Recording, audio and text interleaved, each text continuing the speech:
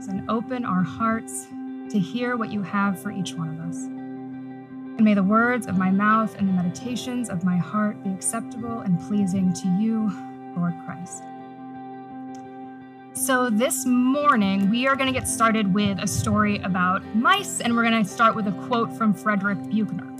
So the quote I came across when I was reading some of the articles that were put out after his passing earlier this week. The mice we're interested in are a group of mice that were a part of a 2013 epigenetic study that asked the question, can fear be inherited? So they ran the test, like they run many behavioral tests, put a bunch of male mice into a little box, filled it with acetophenone, which is a chemical that smells a little bit like cherries and almonds, and they run some shocks through the bottom of the box. They do this enough times so that then when the mice go in the box and smell the chemical, they have the shuddering fear response just at the smell, no shock, right? So they do this to the mice, breed the mice, put their first generation offspring in boxes, right? Pipe in the smell, no shocks. And what happens? Same shuddering fear response at first exposure to just the smell. Interesting enough. What about the second generation? Grandkids into the box, smell into the box. Same thing. Fear response at the smell and not the shock. Now, this is a scientific study that proves something that we all know from our lives, our communities, our families, and even families we read about in the Bible, right? Which is we inherit a whole lot more than just height and eye color from our families.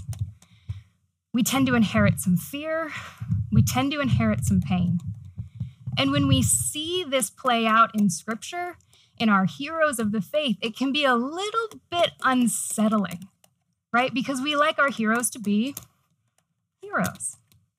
And this is where I love a sort of Frederick Buechner quote I want you to tuck in your pocket and just carry with you if you get a little nervous as we go through today, which is when he was asked why in his fiction he writes about these really messy, flawed, sinful people. He said, I write about people with feet of clay because they're the only kind of people I've met, including myself. So today, my hope is that we can see just how incredibly powerfully God can work in our lives, even with our messy clay feet. So let's get started. And we're going to look at Joseph and his family, and we're also going to tug back on Canon Ross's sermon from earlier last week. So we're going to jump into Genesis 37. So in Genesis 37, we meet Joseph, right? And Joseph in the Hebrew tradition gets referred to as an immature youth. Delightful, right?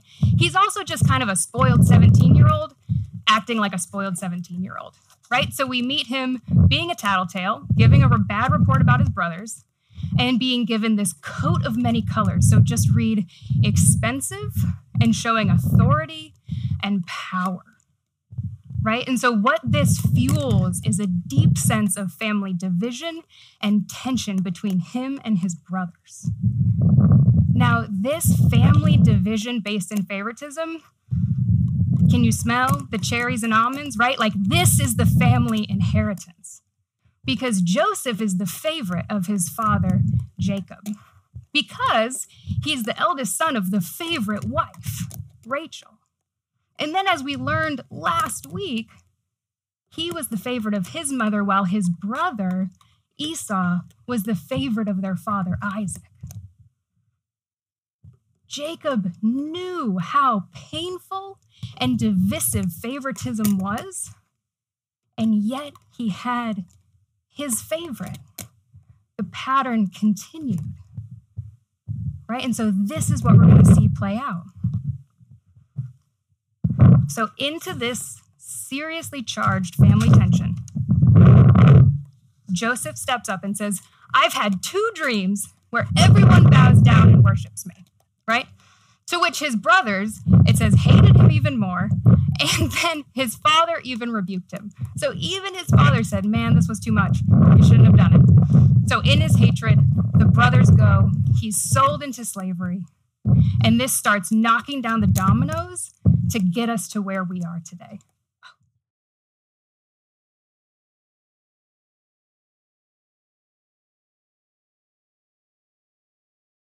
I get all the help and all the support, and I love it.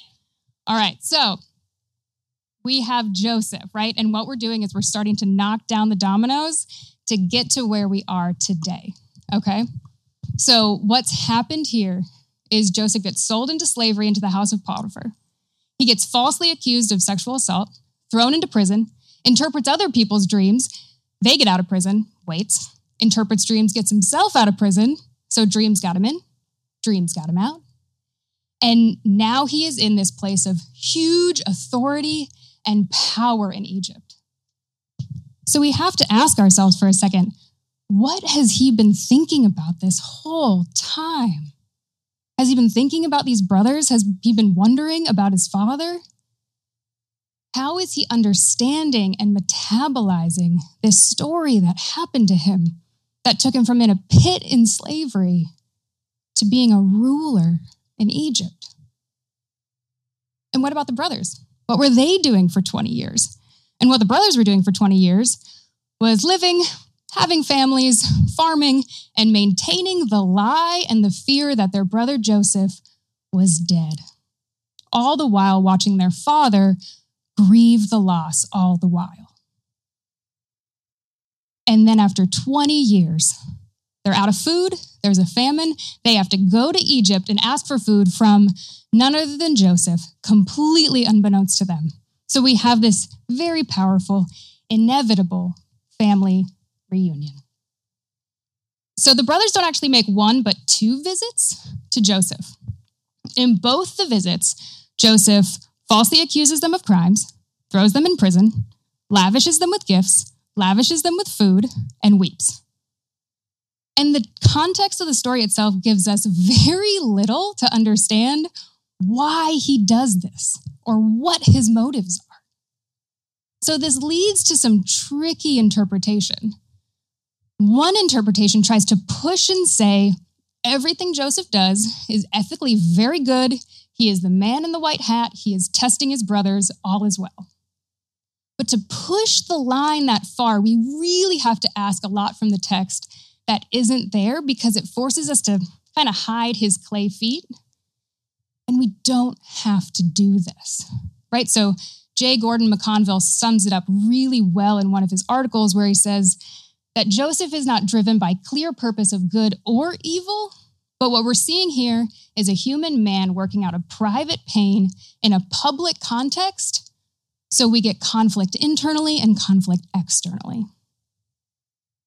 The other way to interpret it is for me, as a counselor, when I read this, and when I engage those counseling-trained parts of my brain, everything that Joseph does makes complete sense, right? It makes complete sense because we all have these things called unconscious emotional responses and defenses. These are things like denial, repression, compartmentalization, reaction formation. We all have them, and you've all felt them, right? You know they're active in those moments where there might be something from your past that you're like, I'm over it, it's fine, I don't even care. And then you see the person, you hear the song, you see the picture, and it hits you again. And where you thought you were okay, you're not okay, right? Because the body just kind of tucks it down a little bit. And so what I think we see here partially is Joseph going through what is a very painful healing process when we have to come back into contact with memories and fears that have been stored away.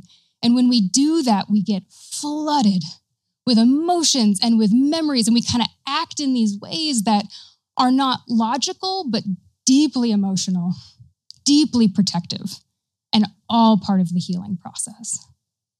And this is where Joseph is in our story, because I don't think right off the bat he knew what he wanted from these brothers. I don't think he knew what to do until he was able to lift up his eyes. He was able to see them for who they are now and acknowledge God's powerful presence in the most painful parts of his life.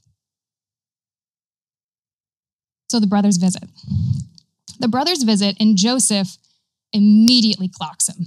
He knows who they are. The brothers do not recognize Joseph, which of course they don't. He's about a 37 to 40-year-old Egyptian aristocrat in power, not a 17-year-old farmer in a pit.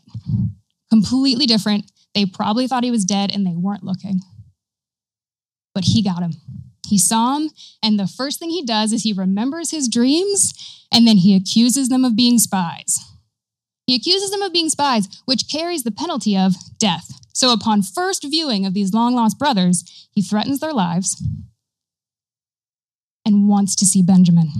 This is his sole focus, right? Even to the point that as they're sort of hashing out the deal, that, all right, one of you stays, the rest of you go, bring back this mystery brother, and then I'll believe you that you're honest.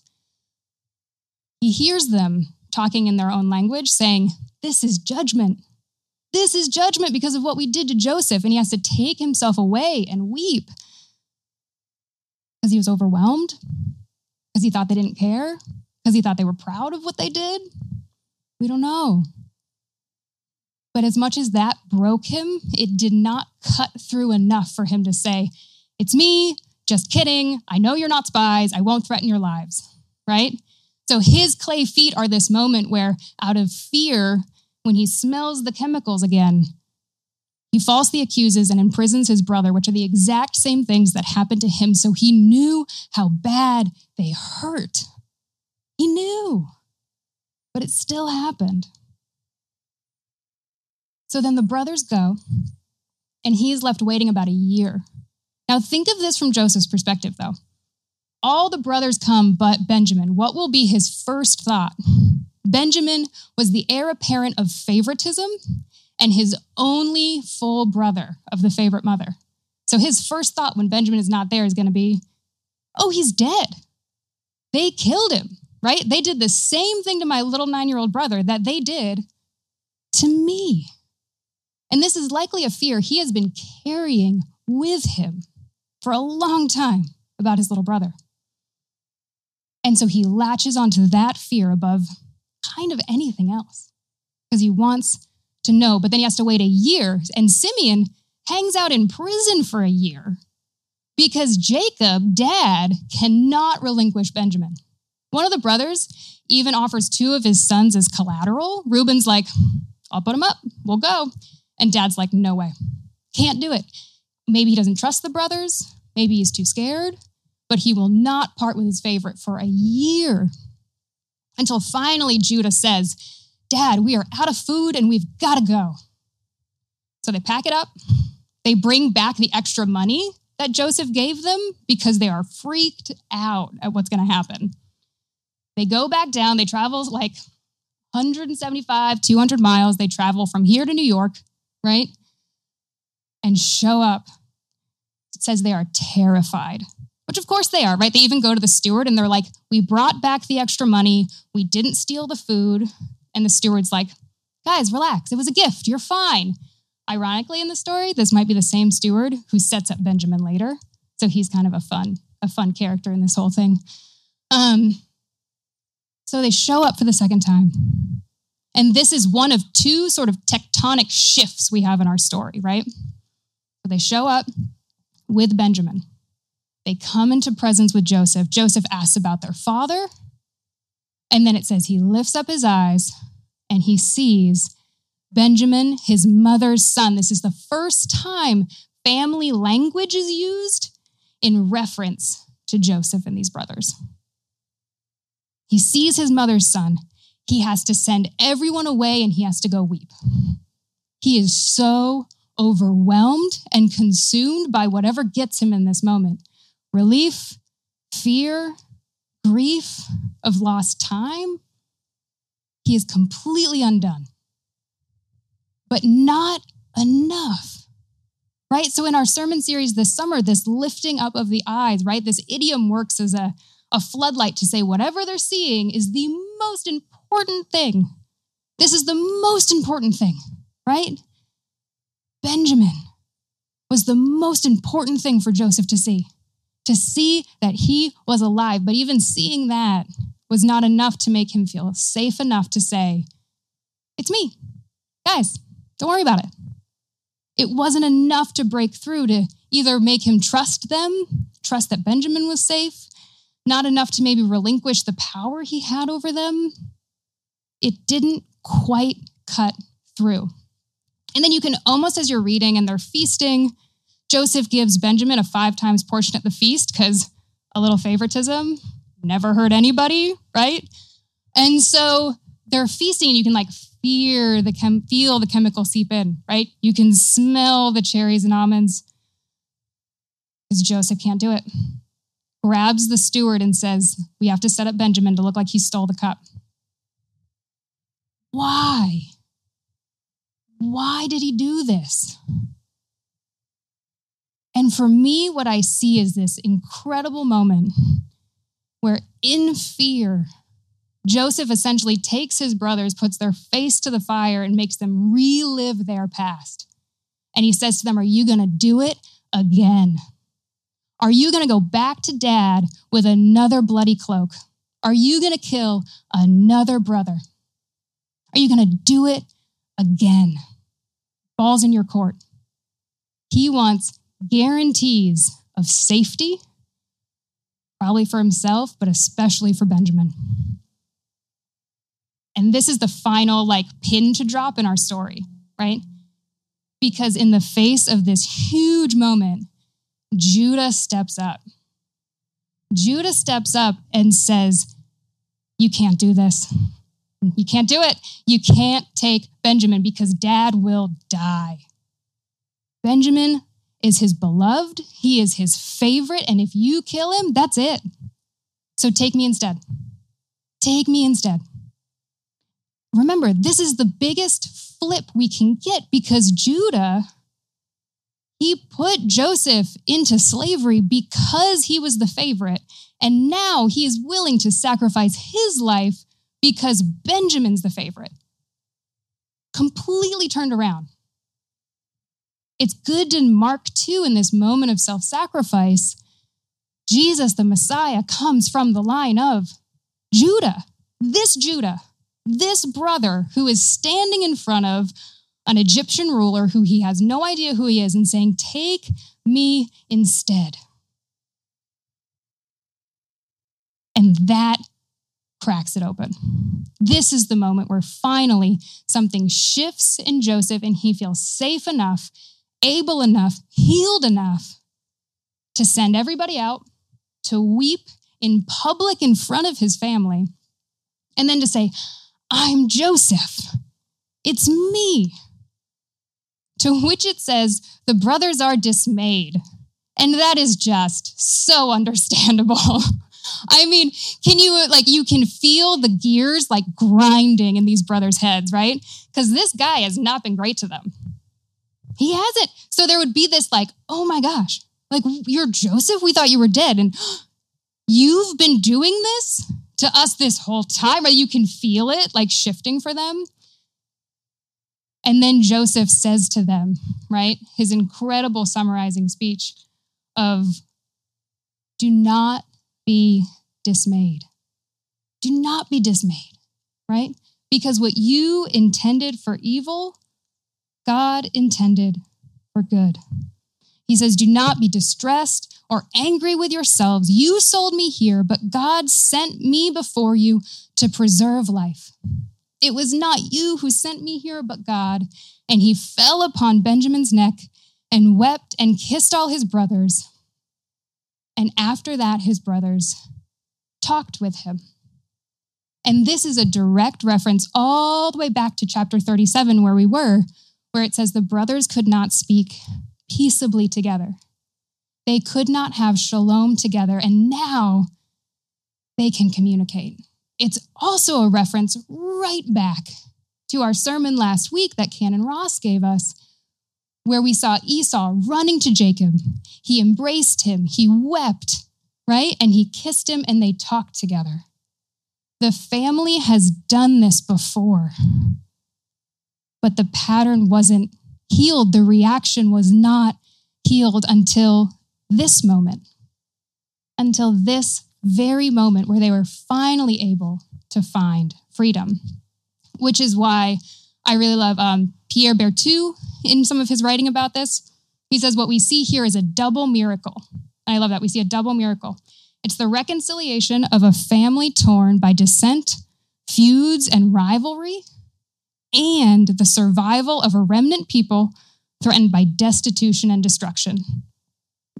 It's a double miracle, which is also a fulfillment of God's covenant with Jacob, because then the people are brought down into Egypt. But then, right, what also happens, which kickstarts our 400 years, right, of captivity. But this is the fulfillment of the covenant. A family burdened and divided by favoritism, fear, and regret is finally able to have healing, because in God's time, Joseph could lift up his eyes and find healing and see his brothers.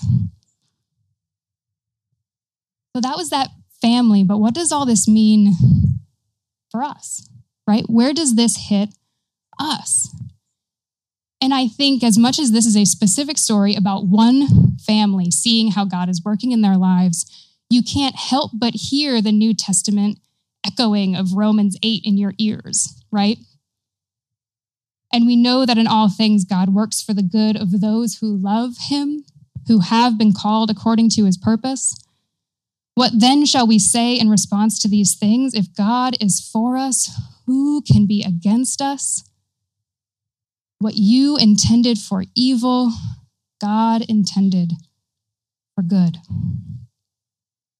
So what Romans and Joseph give us is hope, right? They give us hope. That adversity does not automatically signal the absence of God's presence. That in the midst of some of the most hopeless and helpless and confusing times, God is not gone. He is not overwhelmed. He is not confused. He is present. He is present with you. He is present with your families. He is present with your communities. And then we can choose, like Joseph, to see, to maybe look at the things that have felt too overwhelming or too scary or too messy to look at. And we can also find that maybe what was intended for evil, God intended for good. Now, I want to be very gentle and careful here to note that this does not mean we minimize the pain of evil. We do not minimize the hurt that we all go through. We do not say that this should be quick and simple and you just need to get over it. That is not what's happening here. This is to give hope and acknowledgement that the healing process is messy. Look at everything Joseph just went through. Look at what that family did. But God was in the midst of it. Even when their clay feet got all in the way. So we can have hope to engage in the mess, to engage in the healing, but not just for ourselves, right? Joseph didn't need to heal just so he could feel better, right? The healing of Joseph meant the healing of his family and the healing of the nation of Israel. We in our lives have blocks. There, I guarantee you, are people and groups and situations where you are not able to have shalom, to communicate and to engage because we hold and we carry anger and resentment and confusion that we've just kind of tucked away somewhere in our bodies. And that's where there's hope for healing, not only for ourselves, but so we can reach out and have communion and move, as Henry Nouwen writes, from hostility to hospitality, which is the most important shift for spiritual formation. To talk with one another through our healing and through what was most painful. So let's close our eyes and close out today. Dear Heavenly Father, may you just give us a moment to sit and to breathe. May your Spirit show us where you are waiting to be declared victorious. Those spaces in our lives that feel a little too messy, a little too scary, and we don't want to lift up our eyes. May you sit with us, may you hold us and help us to lift up.